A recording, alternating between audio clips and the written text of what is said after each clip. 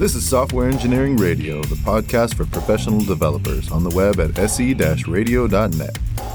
SE Radio is brought to you by the IEEE Computer Society and by IEEE Software Magazine. Online at computer.org/software.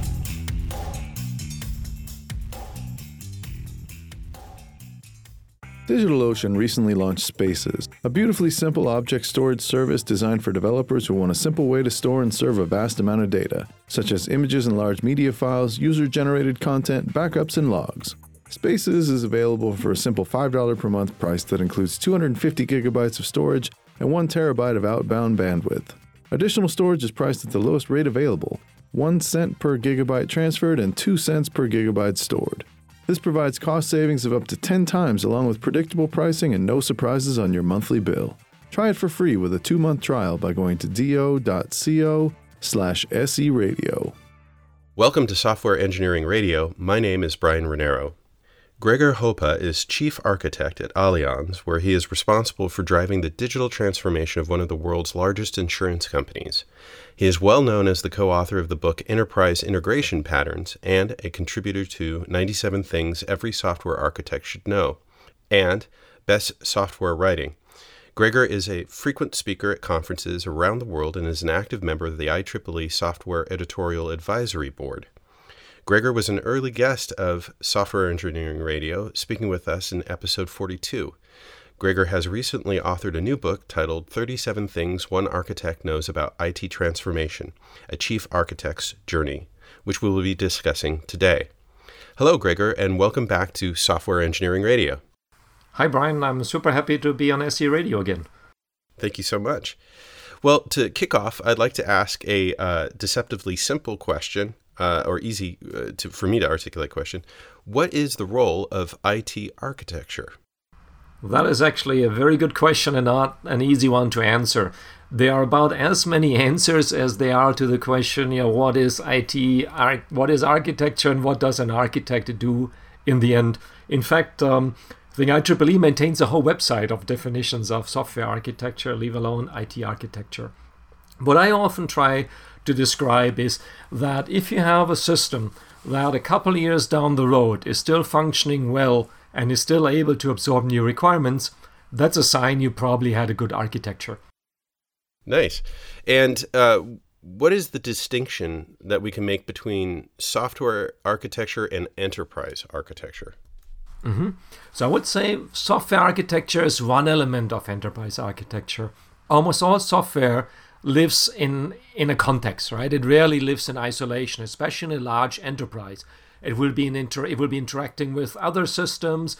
It will interact with reporting functions. It will be subject to things like legal regulations or product launch plans.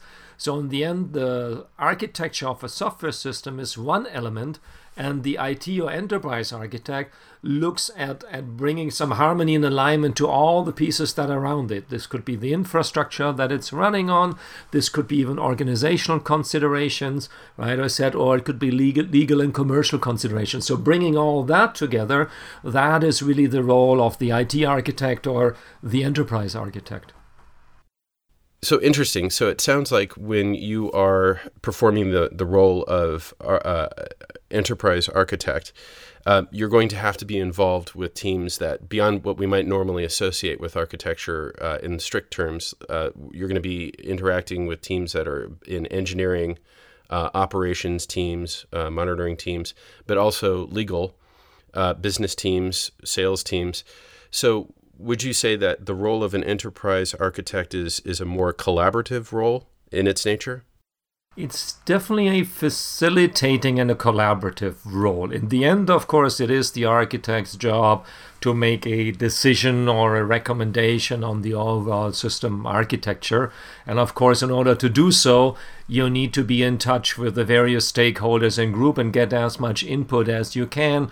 So you find a good balance between all the different factors that come to play. And most importantly, avoid traditional pitfalls where a beautiful software architecture was developed for a stateless, highly scalable, cloud-native system, and in the end, some legal or data privacy consideration was neglected, and the system can never go live. So in the end, drawing that kind of bridge between the different constituents, that is a key role of the architect. And you're absolutely right. This involves engaging with different kind of teams, sometimes in a consulting role, but more in a facilitating role to arrive at a joint decision. Interesting. Yeah. So within the organization, the role of the architect, where is that person within an organization? To whom does the architect report, and who may report to the enterprise architect? Very good question. So different companies have a different setup for the enterprise architect, or sometimes the chief architect, which is my title. So I, in fact, actually report to our divisional CEO. So I don't report purely into the IT, and I believe that is a reflection that architecture at this scale is not a pure IT topic. For example, many of the recent advances we have in architecture, let it be cloud computing, let it be DevOps style development, big data analytics, all the kind of cool stuff we're recently working on, all these have significant organizational implications. So let's say you have a fully automated tool chain and you're basically sitting in DevOps heaven. If you need 25 approvals, over a quarter to get some software in production, all that brand new technology doesn't help you at all. So in the end, my reporting line reflects that the big technological advances that we're dealing with these days have organizational aspects, and that's why I'm actually reporting to the CEO. It will vary, though, in different companies where typically the architect is an IT function, and the chief architect might, for example, report to the CIO, the Chief Information Officer. Then the interesting question becomes, where does the Chief Information Officer report to? Because this can tell you a lot about what is the view of the role that IT plays in the enterprise. But I think we'll come back to that later when we talk about the topic of IT transformation. Well, actually, I think that's a great segue. I'd like to discuss that because at that level, given the nature of the role of an enterprise architect with all the teams and with whom you must interact and the structure within the organization, it sounds like the architect plays a big role into the organization itself, not just the architecture of infrastructure and software or services together. So your book is titled 37 Things One Architect Knows About IT Transformation. So may I ask, what is IT transformation? Mm-hmm. Very well. And from the little bit tongue-in-cheek title, you can tell that the book is really very much about what I've been doing in the last couple of years. And this is driving IT transformation from the perspective of an architect. So it's really 37 episodes out of my daily life, if you wish.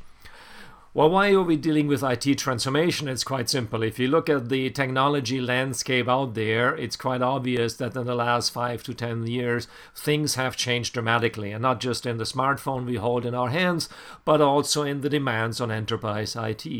Digital companies tend to operate quite differently to a traditional IT shop. In the past, for an IT shop, it was acceptable that it takes weeks, a month, or sometimes a year to provision a single server.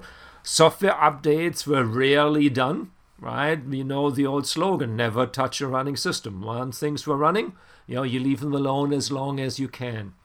The digital world works very differently. The digital world works of what I call economies of speed. They release software quickly. They get feedback cycles. They modify and refine all the time. Now, businesses that can operate in that fashion put pressure on traditional businesses. Now, that pressure relates also to the demands on those traditional businesses' IT. Right? The business will ask, well, why does it take us so long? Or why is it so expensive to deploy a new piece of software? Why can Google, Facebook, Amazon, Microsoft do X and we cannot? So in the end, the IT has to respond to those demands, and that's what drives IT transformation. And when do you recognize that a transformation is necessary? In some cases, it sounds like what you're describing is a desire to achieve a degree of flexibility and a degree of responsiveness to the business concerns. At what point does an architect maybe responsible for triggering an IT transformation or recognizing when that's necessary within an organization? So I teach a lot of workshops, and we actually played with this thought. Is like, are there enterprises that don't have to worry about digital disruption or digital transformation at all? Like, are there business where you say, I keep doing the same thing I've always been doing and I'll be fine in 5, 10, 15, 20 years? And in the end, we had a hard time coming up with any. The sort of most funny, ironic one that somebody mentioned was a funeral home. Right? It says, oh, they don't have to worry about digital disruption, IT transformation. But in the end, we even debunked that idea, because if you think about it, today, folks have a notion of a digital legacy. Right? Like, your parents have photos online on Facebook or Flickr. People pass away. Who takes over their accounts and who can maintain the digital legacy? So even the sort of seemingly endlessly far away topic of funeral homes, right, and dealing with sort of very different aspects of life, right, those are even subject to digital disruption and therefore to digital transformation. So if as an architect you have a feeling that digital transformation doesn't impact you, I'll really challenge you to think about whether this is true. And if you're sure you are, let me know, because I'm really looking for an example. So it sounds like that this is one of the cases, the benefit of having an architect devoted to this perspective is very important, is to think of these aspects or these cases where the handling future changes, as you say, with the funeral home, like who handles that material, who handles that necessary those digital assets, might not be something that other teams in the organization and engineering team is focusing on intently. So they might, right? Because the project teams that build individual software, they will have some idea that there's new demands, that there's a need, as you say, for more responsiveness, more speed from the business side. However, they're often in a traditional IT shop, they're stuck in a certain context, right? They depend on the infrastructure, right? So if they can't get a server, right, they won't be fast, they won't be responsive. Now they can think about moving into the cloud. Their legal might come and say, oh, this is personal information. Maybe we wouldn't like to have this in the cloud, or if it's in the cloud, it must be inside the EU or inside North America, right? And that's where you see that these kind of transitions often touch on a much broader scope than an individual application or project team. And this is where the role of the IT or the enterprise scale IT architecture becomes so critical in getting this transformation underway. Mm-hmm. It sounds like that kind of a transformation can be done driven by business requirements or business forces. How is it? What would you define the boundaries between business concerns and IT, and how does an enterprise architect traverse those two areas of business and IT? I often say that the business doesn't care about architecture, and I say this as the chief architect. And the interesting answer to that, or correlate to that, is, and they shouldn't. Right? What you do with your architecture, what the system is designed like in the end, that is really IT's or the architect's business. What the business does care a lot about, though, is how the system behaves. Can it absorb a sustained rate of change? Does it scale? Is it secure? So in the end, what behaviors or characteristics your architecture leads to is immensely relevant to the business. And understanding the business's priorities is one of the key factors for the architecture. What keeps architecture so interesting and the job of the architect so interesting is that it's all about balances and trade-offs. You can't have everything at once, right? A more maintainable system might be slightly more complex. A more highly performing system might be more difficult to understand. A more secure system might have a larger footprint. It's all about trade-offs and balances. And in the end, IT has one purpose. IT's purpose is to deliver value to the business. Because the business in the end brings the money and allows the company to exist. So the architect needs to really understand what the business's priorities are. Now, the business doesn't come in and say, here are 20 architectural needs that we have, and we thought them all through, and they're sorted 1 through 20. Right? In the end, this is part of the discovery process. So I would expect an architect to have a fairly good understanding of the business side. Like, what are the market forces? If you work in an international company, where's the money being made? Where are the cash cows? Where are the growing markets? Where are the opportunities? That is also part of the job of an architect.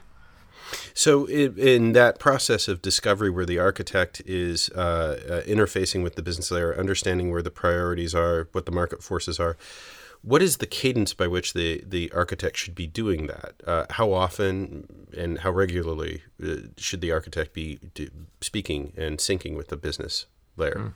Yeah, this is probably one of the most difficult aspects of being an architect in this role, because in the end, many different lines of communication run together, and the value of the architect really lies into bringing those together and balancing them, right? Bringing this into a cohesive solution. Now, the biggest danger is, since you're dealing with so many aspects, that you lose focus, that you get distracted, right? Because you could spend all your day on the business side, you can spend all your day in the infrastructure, you could spend all your day with the application teams, you can also spend all day with the vendors telling you about new great technology they have developed. So in the end, I've never found a recipe for how to balance that, except to do it in a very self-aware calibration cycle driven by a clear goal. And the clear goal has to be business value that is being delivered. And that has to be the function you optimize and calibrate by. And then it's a daily struggle, if you wish, or a daily balancing act to find the right cadence to interact with the different teams. This is really what makes the job interesting, but also challenging. Yeah, I bet, and fascinating as well. Is it also a responsibility of the architect to articulate that value that you're trying to achieve to teams like engineering and operations and development? The architect needs to provide that visibility or that vision down to those parts of the organization? I think it certainly helps. How much an architect has to do that depends a little bit on the project setup. If your IT in the software delivery is very close to the business, like they interact very closely with a product owner, for example, then they generally have a very good feeling for the value that their system provides. If that is not given, then I would say it's appropriate for an architect to inject a little bit more. I find when I look at software projects, it's often amazing how much effort is made to build things that are in the end not needed or provide very little value. There's a famous quote, optimizing things that are not needed at all is one of the silliest things to do. Unfortunately, software delivery projects are often burdened very much with doing that. To the extent that an architect can help or inject a little bit there, it might be helpful, but I would be cautious to not interfere if there's a very healthy relationship with the business already. Interesting. So how is it that an architect can lead transformation? I imagine that a transformation can be, there's risks associated with transformation, IT transformation, but it's determined that it's necessary. What is the architect's role in leading that transformation? Mm-hmm. Sure. Transformation is all about change, right? It's about actually dramatic change when we say transformation. And of course, change bears risk. I always remind folks, though, that no change also bears risk. That's the lesson learned from the Kodaks and the Blockbusters of the world, right? Who did not respond to digital disruption, and hence the risk of no change can be the risk of losing the business. So in the end, right, it's about realizing that the change is inevitable. Now, the architect's role in that, I would say, lives on multiple dimensions, right? There's the technology aspect. right? In the end, the IT needs to be able to deliver the basic services that the business needs to compete in a digital world. Right? I mentioned earlier, I call this the economies of speed. It's about taking out friction out of the system. Right? And this can be, if you go down into the detail, what I call the architect elevator, right? If you take this down into the engine room, delivering software faster and getting rid of friction involves things like methods. It involves methods, like DevOps approaches and lean approaches, but it also involves classic technology. This can be automation. This is Ansible, Chef, Puppet, Salt kind of domain. This can be Docker containers and packaging. So it goes down very much deep in the technology with a clear view of what value it brings to the business, and that is speed of deployment. Not forgetting organizational aspects, right? Because if you have a fully automated continuous delivery pipeline, but you need to run around 12 departments to get approvals, and this will take you 3 months, you still haven't made the organization faster. So in the end, it's the combination between delivering the hard tools, the technological basis for faster soft delivery, plus the organizational enablement to it. I think that combination is what makes the architect so important in an IT transformation scenario. Yeah, we had discussed we had an episode 287 with Neil Ford discussing success skills for architects, and during that conversation, that episode, your analogy of the elevator metaphor was also mentioned. Can you? We're talking about the elevator, of course, being that there's different layers in an organization.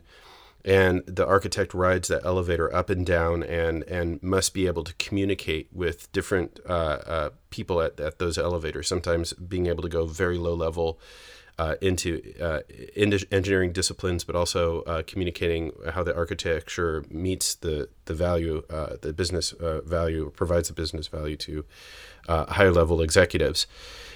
Soft skills sound like a very important aspect of the leadership that's required in an IT transformation. And I would imagine you would feel that's a major factor of the capability to communicate is a major factor. So yeah, the architect elevator is really the key metaphor of my book. In the end, I was actually thinking whether I should call it the architect elevator, and I opted for a little bit, the longer tongue-in-cheek title. Where does the elevator metaphor originate? Large organizations are hierarchical, right? And often this is an aspect we don't like so much because, you need to go to the boss's boss, the boss's boss to get a decision. But in the end, hierarchies work well. Otherwise, these companies wouldn't be so successful. They work well, though, in a relatively static world.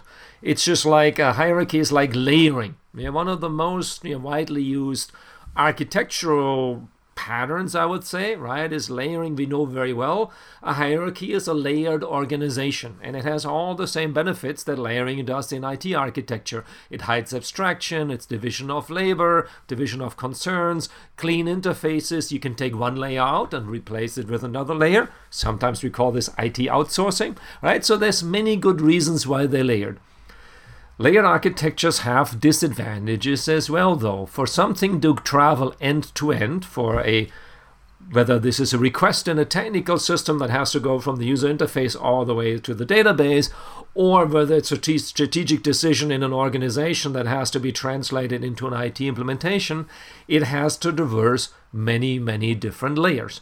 And that's like a skyscraper. There's just a lot of floors in this organization, right? Sometimes there's 100 floors, and up in the penthouse where the company leadership sits, when they define a strategy, when they see something on the horizon and say we should be doing X, in a traditional organization, that topic X goes to the next floor down, and the next floor, and the next floor. It goes to the upper management, the upper middle management, the middle management, the lower management. And by the time it arrives in the engine room where actual software is being delivered, you have two major problems. One, it takes a long time. And we already learned that in the digital world, right, in the economies of speed, being slow is not a very good thing. And B, it has the effect of the telephone game, right, where the story that started once in the top floors, by the time it arrives in the basement, is probably a quite different story. Hence the analogy of the elevator. We need to stop passing things down floor by floor. It's nice and convenient because you only have to worry about what's going on your floor. But because of these dramatic downsides, the model is no longer appropriate in a digital world. So we need somebody to move faster between the different levels. And I feel the architects are the folks who are best equipped because generally they have a good technical background, but they also have the communication and social skills to interact at the upper floors of the penthouse.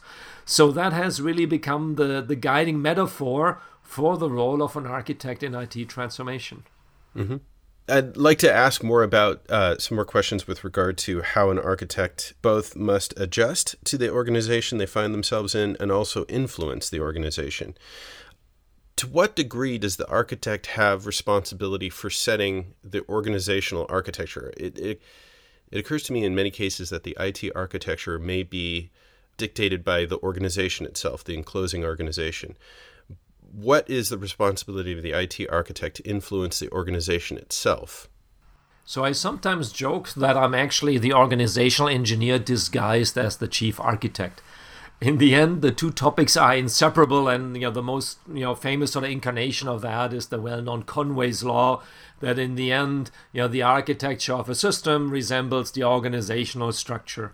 And if you look to some extent, what we have seen with microservices, we often call that the reverse Conway, which means you choose a system architecture that allows you to have a matching organizational structure, the one of smaller teams and independent releases. So the two are very closely linked, and that's why an architect these days has to concern himself or herself with organizational aspects. I often say that all the problems we had that we can solve with technology alone, we kind of pretty much solved, right? If you look at, let's say, like some of the open source project, or where many folks are speaking at conferences, etc. It used to be very developer focused. We worked on IDEs and a lot of open source like Eclipse, and a lot of tooling and continuous integration came about. And now if you see that where people put their thoughts and their energy, it's very much about runtime, right? So people talk much more, how do I get software in production, or how do I run the software? This is all the cloud, Docker, runtime infrastructure. And with that, they get closer to what organizational structure do I need? Because now the view that we have is much more of an end-to-end view, right? When you look at an IDE, it's more like, okay, how do I code this piece of software? But when you start talking about continuous integration, continuous delivery, cloud runtimes, now you're thinking about how can I get the software more quickly into the hands of a customer. And with this broadening of the scope, organizational aspects suddenly step into the foreground. And this is the example I gave before, right? A full automated CD pipeline doesn't help you anything if you need 15 approvals between different departments to get budget, to get authorization, to get legal sign-off, to get security sign-off, etc. So you're not going to be spared from the organizational topics. Yeah, and we had covered aspects of infrastructure as code in episode 268 with Keith Morris. But discussing this more about IT architecture or infrastructure, should operations teams, as a result, as the advent of infrastructure as code coming into the industry, should operations teams now be adopting the practices and methodologies used in software development now that there's this change occurring? So operations teams face a lot of pressure these days, right? On one hand, they see all this transformation going on, particularly on the cloud computing side, right? A lot of internal IT transformation are seeing the infrastructure that they manage move off into the cloud and often worried actually about their existence. So it's not an easy job to be in, because for one, you need to deal with production incidents, but B, people also see the writing on the wall and say, well, will this at some point all run at Amazon, Google, Microsoft's cloud? My view on this is that operations is actually more important than ever. If you look at the operational demands of modern systems, it's actually quite amazing. I mean, everybody wants 24/7, unlimited scalability, updates without any downtimes, etc., etc. So these are all operational concerns. So in the end, operations is as relevant and more relevant than ever, but there's one caveat. What operations looks like has changed. And that is very much to what you mentioned through the software-defined infrastructure. Traditional manual operations stands no chance to keep up with the demands of the business and the demands of the application development teams.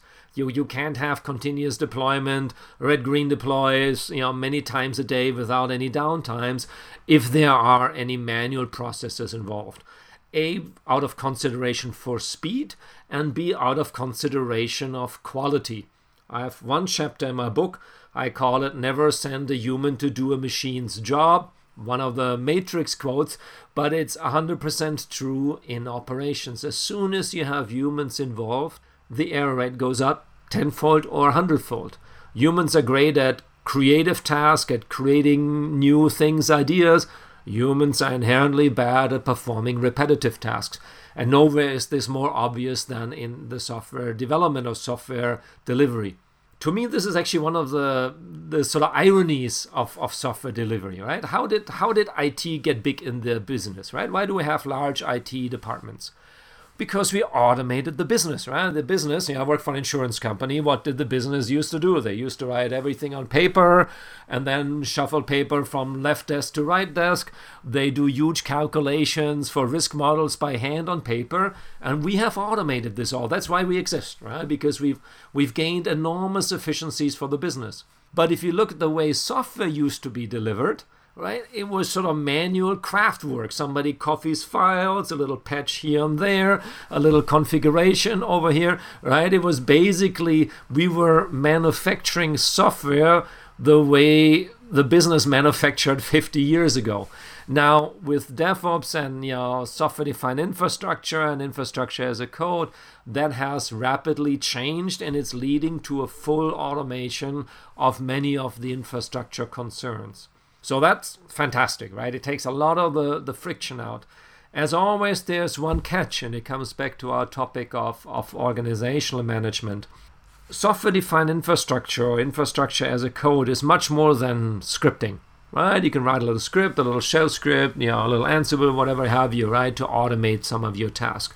And at the surface, you might think, oh, look, now my infrastructure is software-defined, because remember, a piece of software does that does what I did by hand before. That is a very small step, though, and you're really missing the major point. To transition from a little scripting, a little bit automation to really software-defined infrastructure, it's all about adopting software best practices in this context. And that means things like version control, things like testing, things like collaboration, things like continuous deployment. That's where you transition into really software-defined infrastructure. And those is a mindset, that is much closer to a software development mindset, and you can apply this to your infrastructure, and ultimately you will find that by using the same mindset along the whole software delivery lifecycle, from coding the features to deploying the software into production, you take an enormous amount of friction out of the system, and that is exactly what allows you to compete with the digital giants.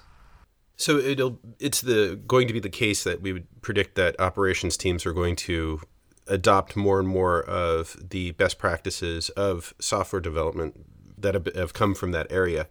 So it definitely sounds like operations teams will be adopting the methodologies developed with regard to software development earlier. Are these teams going to become more tightly coupled in the operation team is going to be have to become more tightly coupled in support of the software teams that they're supporting or managing? Yes and no. I think they'll have to think much more alike and also interact more. On the other hand, I think a solid division of responsibility, clean interfaces are a key aspect of it.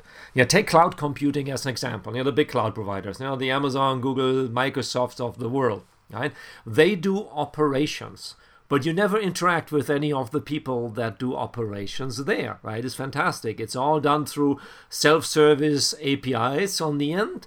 It's interesting, right? People talk about DevOps, right? And DevOps sort of meaning bringing dev and ops closer together. And I would say from a tooling and mindset perspective, that is really the essence of DevOps, right? Taking the friction out of the system and being able to get software into production quickly. That's my favorite definition of DevOps. It's actually from Lan Bass's book, right? DevOps for architects. However, that doesn't mean they need to be part of one team or, sit together and have a beer together all the time, right? This can mean that they have the same overall goal and the overall mindset, but still fairly distinct responsibilities. Give you an example from my daily life. We built a private cloud runtime platform. That's a part of what we did as the architecture team.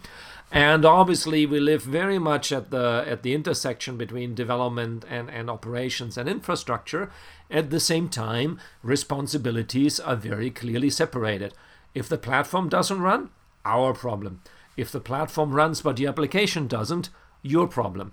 Now, a division of responsibility doesn't have to be a blame game like it used to be, right? The operation says, hey, server's up, what do you want? And application says, oh, I don't have any bugs, what do you want? And I think that taking that finger pointing, that blaming, that aspect out, that what makes the essence between getting operations and development teams more closely to make sure they have aligned as opposed to conflicting goals. If you think about classic operations versus development, what is development's job? To get as many changes into production as possible. Well, what was operations' job? Well, to keep stable operations, and one way to do that is to get as few changes into production as possible. Never touch a running system. Now, the DevOps approach gives them the same mindset, and that is with a high degree of automation and a software mindset. Unit testing, version control, tight team collaboration, etc. You can, have your cake and eat it too. You eat your cake and have it too, right? You can push changes into production rapidly and frequently without jeopardizing operational stability. And that's really the essence of DevOps. It's not about making one team out of it, but to have them both play their respective role of a new way of developing and delivering software. So it might be the case that Agile, you had mentioned earlier that Agile had been misunderstood, that documentation, people say I don't document because I'm Agile. This aspect of development and operations or DevOps may have been misunderstood as that you can have these divisions of responsibility, which are divisions of concern, which can be beneficial for these teams to concentrate on. But the real factor, the beneficial factor is to have the communication channels open and understanding open, that the teams understand what it is that they need to be working on, what it is that they're supporting mutually. And these new practices of related from infrastructure as code facilitate this kind of cross collaboration, cross communication. Yeah, and this is one of my pet peeves in big IT. Once a buzzword, gets real traction, people start abusing it for everything. As people say, well, we'll make silly quotes like, oh, I don't have documentation because I'm Agile, right? I'm doing, I can do X, Y, Z because I'm DevOps. And people just sit the dev on the ops teams next to each other and say, look, now I have DevOps. Here's Dev and Ops, right? So this is unfortunate, right? People always look for the snake oil, for the magic bullet, and keep doing that. So this is one of the things I think architects are well equipped to debunk, right? We have the technical depth to say, hold on, DevOps is more than sitting Dev and Ops next to each other. To your specific question, I think it's about communication and mutual understanding, but that's just one aspect. In the end, the DevOps approach makes sure that operations becomes an enabler rather than a disabler. And I gave a classic example that I use in my workshops. Let's say you're an online retailer. When is the most valuable time to push a code change? And sometimes people will say, oh, Sunday morning, 2 a.m. And say, no, that's the safest time. It's not the most valuable time. The most valuable time is right in the Christmas business when you're running the highest traffic, because the code change you'll be pushing will either fix a problem that you're having or release a valuable feature to your customers. And the most valuable time to launch that is when you have the most traffic, when you have the most value. Now, I work for a large insurance company. I can tell you exactly what we have around that time. Frozen zone. You're not allowed to put anything in production because we're afraid something might break. And this is where In the old model, development and operations, as I mentioned, have conflicting goals. And this will be seen by one team as the other team being disabling rather than enabling. Oh, we have a new release of software ready. We would like to deploy this if operations only let us. And operations likewise, well, these guys always push new code. As soon as we have the thing half stable, they push something new and break it again if they could only stop doing that. And the DevOps approach is about operations becoming an enabler for the business. You want to pay, or for the development teams, right? So you want to push software every minute?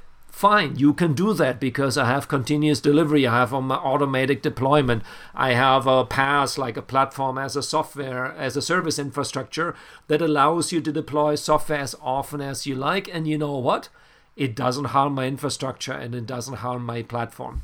So in the end, you've created an interface, you created self-service, you become an enabler for the software delivery teams, and now they will thank the operation teams, rather than being a blocker and saying, oh, they never let us deploy software. Now we're saying, isn't this fantastic? The operation teams build an infrastructure for us that allows us in a self-service fashion to deploy software whenever we feel like it. And as it might happen, if we deployed something that doesn't work or has issues, we have the level of automation and version control that we can revert very, very, very quickly and can get back into a stable state in minutes or seconds, often without the customer even noticing. And I think that is really the big change. And people like to latch on to these buzzwords, right? As I said, they say, oh, we're DevOps, DevOps are sitting here, because obviously sitting them together is a very easy thing to do. Really transforming, right, and really changing the way the teams interact is much, much harder. So, of course, people like to claim the easy route, like to take the easy route and claim the easy success. But, of course, unfortunately, that is completely meaningless. Right? It's things like Agile, like Lean, like DevOps, even things like near cloud computing. They're fundamentally transformative. You can't do lip service to them. That comes back to the essence. What an architecture does today has a lot to do with IT transformation. Now, a great aspect of IT transformation, often we might orient ourselves to thinking about what the system shall be. Or what the next iteration of the development cycle and the features that bring, or transforming to a new architecture. But there's a need to discuss the end of a system, the end of a lifespan of a system, the life cycle, which you wish to retire systems. Organizations often when we think about transformations, they're orienting themselves towards migrating to new systems, new ways of handling things. And some of the resistance that we get back, as you've noted, is never touch a working system. But there are times in software lifespans, life cycles, that systems do need to be retired as part of the transformation. When do you identify that a system should be retired? Yeah, system retirement is an interesting topic, right? People usually don't like to talk about it as much. I often say it's like talking about a prenup. Yeah, you just fall in love and you're planning your honeymoon, right? You don't want to talk about a prenup. What happens? Should we part? And the same is true for software. You're building a new system. You're buying something from the vendor. Everybody is very excited. The last thing you do want to talk about is what actually happens when the system retires. That would be a major fault, though. Well, be a major flaw, because in the end we said, the digital world lives off economies of speed. Things move faster. That means also things age faster, right? So you need to think much more about the end of life. So, for example, we guide our architecture by a set of IT characteristics. When we build a system or looking to buy something, what are some of the characteristics that are important to us? And one of them is, for example, data extraction, being able to get the data back out of the system so we can migrate it to the subsequent systems. We spoke earlier about enterprise architects. I think landscape management is really a key aspect of an enterprise architect. Often we say the job of an enterprise architect is more like that of a gardener, right? It's not the person who makes all the decisions, but it's the person who sort of trims and prunes a little bit here and there, because stuff grows by itself all the time, especially the weeds, they grow the fastest. And that is true in the garden as well as in the IT. So often the architect's job is not actually so much to create more new things, but actually to prune, to trim, to retain a balance. And it's just like in a garden. If you never do that, suddenly everything will outgrow each other and you'll have a giant mess. And the same happens in IT. So managing the life cycle, I would say, is actually one on getting rid of stuff, if you want to call it bluntly, is one of the key tasks. I have if you're looking for a catchy slogan related to this, I often say, right, if you never kill anything, you live among zombies, and the zombies will eat your brain. And while it sounds, a little bit funny, it's actually very true in IT. If you're not able to shut off systems, to do end of life, you will spend a majority of IT budget and your IT brain on maintaining old systems. It does eat your brain, and you will have no ability to deliver new features. And in the digital world, that's death. That doesn't work. Yeah, that's actually one of my favorite metaphors from the book is get rid of zombies, otherwise they will eat your brain. How can an architect avoid having that kind of situation occur, that a product lingers in an EOL phase indefinitely? What active steps must be done or defined to achieve a complete end-of-life phase? And as with many of the topics that we're discussing today, again, there's an organizational aspect and there's a technical aspect to it. And we're living at that intersection as an architect. The organizational aspects are really, the business needs to have a willingness to let some things go, right? Often we can't retire a system because there is one customer left on the system. Or we sell life insurance, right? Life insurance hopefully runs a long time, good for the customer. So these customers on the system. Now, if you want to retire that system, it should be allowed to ask obvious questions like, can we just pay out that one customer or that set of customers? Or can we ask them to migrate to another product? They may not want to, but maybe we can make a deal. Maybe we can offer them something. The business will say, that's very difficult. Well, how difficult is it really? How expensive is it? Right? These are all aspects that play directly into the ability to retire in a system. Right? So it must be a discussion between business and IT. On the IT side, the best way I have to think about retirement is just one element of the change cycle, right? You shouldn't think of it as anything unusual. Once a company or an organization embraces the notion that a system is undergoing constant change, retiring a system suddenly will seem much less scary because you're used to the fact that you can automate, that you can bring new features, that you can bring changes, that you connect your system to new features, right? So suddenly the idea of taking out some features and slowly winding a system down is also changed, just with a different sign on the delta. Instead of adding stuff, you're removing stuff. And once you're used to the fact that you have fully automated testing, you have automated deployment, you become much more comfortable with this, up to the point where retiring a system is nothing unusual. So in the old days, releasing a new piece of software was something very unusual, right? People would do it on the weekend, stay up all night, cross their fingers, light a candle, whatever they do to just make sure this software upgrade or this new release would go well. Well, now we do it on an hourly basis, and we often don't even notice when it happens. I think the same has to happen with retiring systems. It used to be like the worst thing that can happen in IT. It just must become normal. Change is normal, and retiring a system, shutting down a system is just one incarnation of change.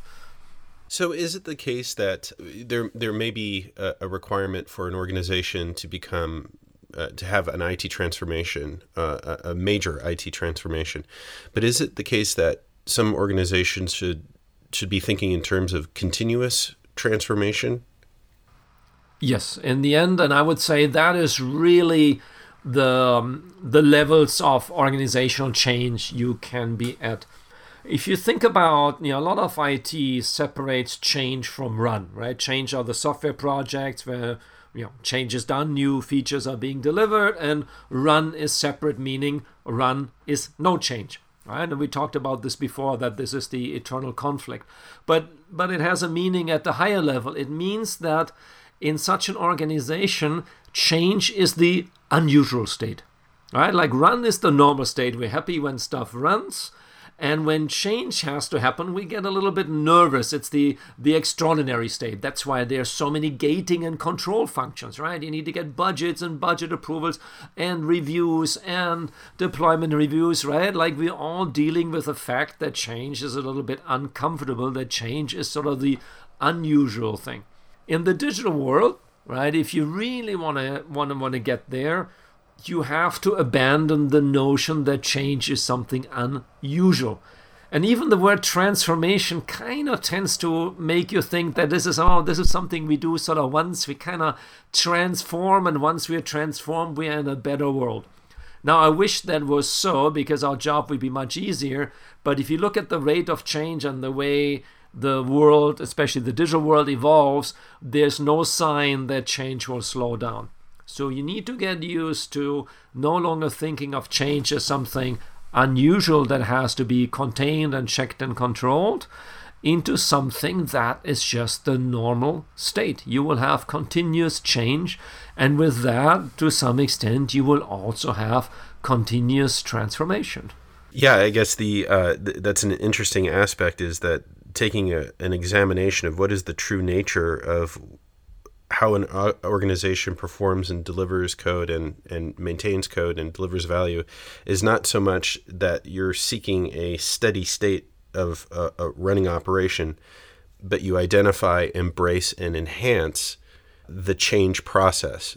Identifying the change process is actually a key characteristic of the industry. Am I correct in that assessment? Yeah, I would say these days it's all about the rate of change you can maintain. There's the famous Jack Welch quote: if the rate of change outside the organization is higher than on the inside, the end is near. Right? So building for stability and considering change to be the abnormal case works well in a static case, because dealing with change is tricky, it's difficult, right? It's like if you don't have to change, that's always easier. But if the world around you is changing, then it's all about what rate of change you can maintain in an organization. So with that in mind, I often say that architects really live on the first derivative. If you have a system or even an organization that doesn't need to change at all, you probably have much less need for architecture and therefore for architects, right? You get it running somehow once and you never touch it again. So the rate of change drives architectural needs. Some simple examples: scaling is a form of change, right? Scaling is a change in load that the system needs to handle, and a change in the size of the infrastructure that it goes through. That requires architecture. We want horizontal scaling, stateless services, etc. So I really feel that the rate of change is what drives the need for the architect. Now, we live in times of rapid change, so that is good for architects because we're very much needed, and our jobs are very exciting because of that. Yeah. I would say also that we also covered a topic in episode 236 with Rebecca Parsons on evolutionary architectures as well. But in this case, of course, the special circumstance that architects find themselves, of course, is part of that organizational change. And just as a kind of final thought here, of course, your book is full of really helpful metaphors and stories and examples. Even I found that you're saying that an architect lives in that first derivative. Really interesting. Would you say that it's mastery of metaphor is an important characteristic of a successful architect in the idea of interfacing with the organization and providing change to the organization? Yeah, I wouldn't go quite as far, because I think that's a little bit my style. I like making these metaphors. So, yeah, it's a book about IT transformation. Yes, in the end, it's full of zombies and Pac-Mans and Matrix quotes, right? So I think this is a little bit how my brain works. But I think there are some serious aspects to it. If you think about what makes an architect, right? What can an architect do that maybe other people don't do? Right, you'll quickly find that it's thinking in abstractions, thinking in patterns, thinking in systems, right? And, this is something that makes an architect a successful architect. And this abstraction, this defining models, that has a little bit to do with metaphors, right? It's the ability to connect different seemingly unconnected things like organizational legal aspects with technical aspects. So in the end, while my metaphors are always a little bit tongue-in-cheek and maybe express more my personality, I think that if you think like an architect, you find that making these metaphors will help you in your thinking, right? And it's a natural byproduct, if you wish. It has one more advantage, and that often the metaphors can make things less threatening, right? It can put a little bit of humor in this, because in the end, you have to be clear, we don't do transformation scenarios for fun, right? I mean, it's because there's pressure on the business, and some businesses will not survive the digital transformation, right? There's a whole graveyard, right, of bookstores and other traditional businesses that don't exist anymore. So this is serious business, right? This is serious talk, also between the departments. Right, some departments like operations department may feel that they're not needed anymore. I already said I don't believe in that, but a lot of people do feel this. So having some lighthearted metaphors, like often I call documenting an architecture like sketching bank robbers, right? You ask them what did the person look like, and you draw a picture and refine.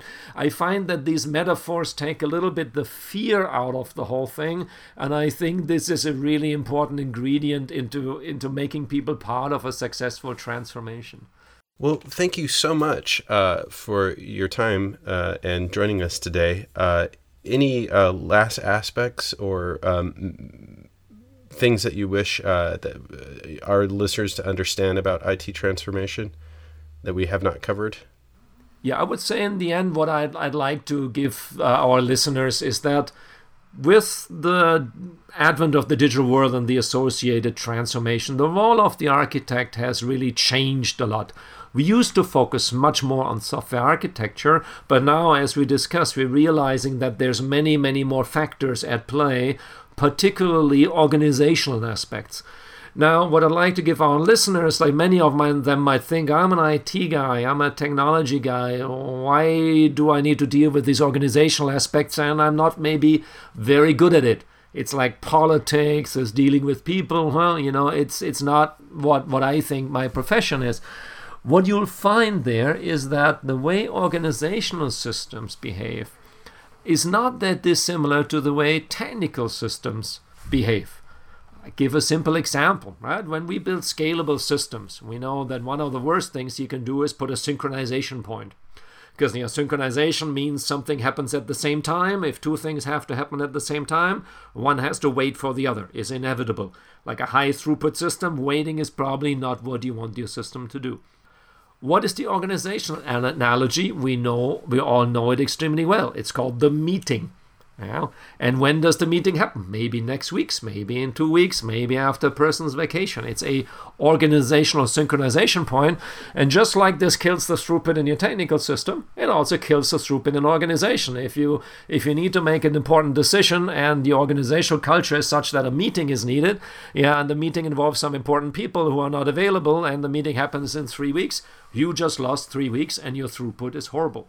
So in the end, while the role of the architect has broadened a lot, I'm convinced that the way we think, the way our brains work to do good systems architecture also applies to organizations. So I think it's a great step for an architect to move more into that world, because the way your brain works already equips you very well to do so.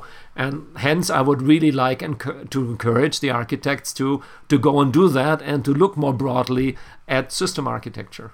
It sounds fantastic. So, Gregor, a lot of what you're espousing is change in the digital environment and having the capacity to adapt and move quickly. Is writing books a valuable way to get information out in this day and age? That's a very good question, because traditionally books are associated with taking a long time, and by the time the book comes out, the information might already be aged or irrelevant. Interestingly, the digital transformation hasn't stopped from the way books are published as well. So when I thought about writing a book about digital transformation, I was wondering, would it actually be appropriate to make this as a print book, which takes a while to come out, just like you described. And in the end, I decided to self-publish the book. And these days, you have many great platforms to do so. So in the end, the way you write a book becomes much more in tune with the way the digital world works. You can publish parts of the book before it's even finished and get feedback cycles, right? And that's what I've done in the end. I started publishing this on LeanPub, on this platform, right? And basically these days you can have a book with your readers before you're even done writing. And I think that exactly reflects the spirit of the digital world. So I would say, yes, writing books is still very much relevant, but write them in a slightly different way. Apply what you learned from the digital world to the way you write books.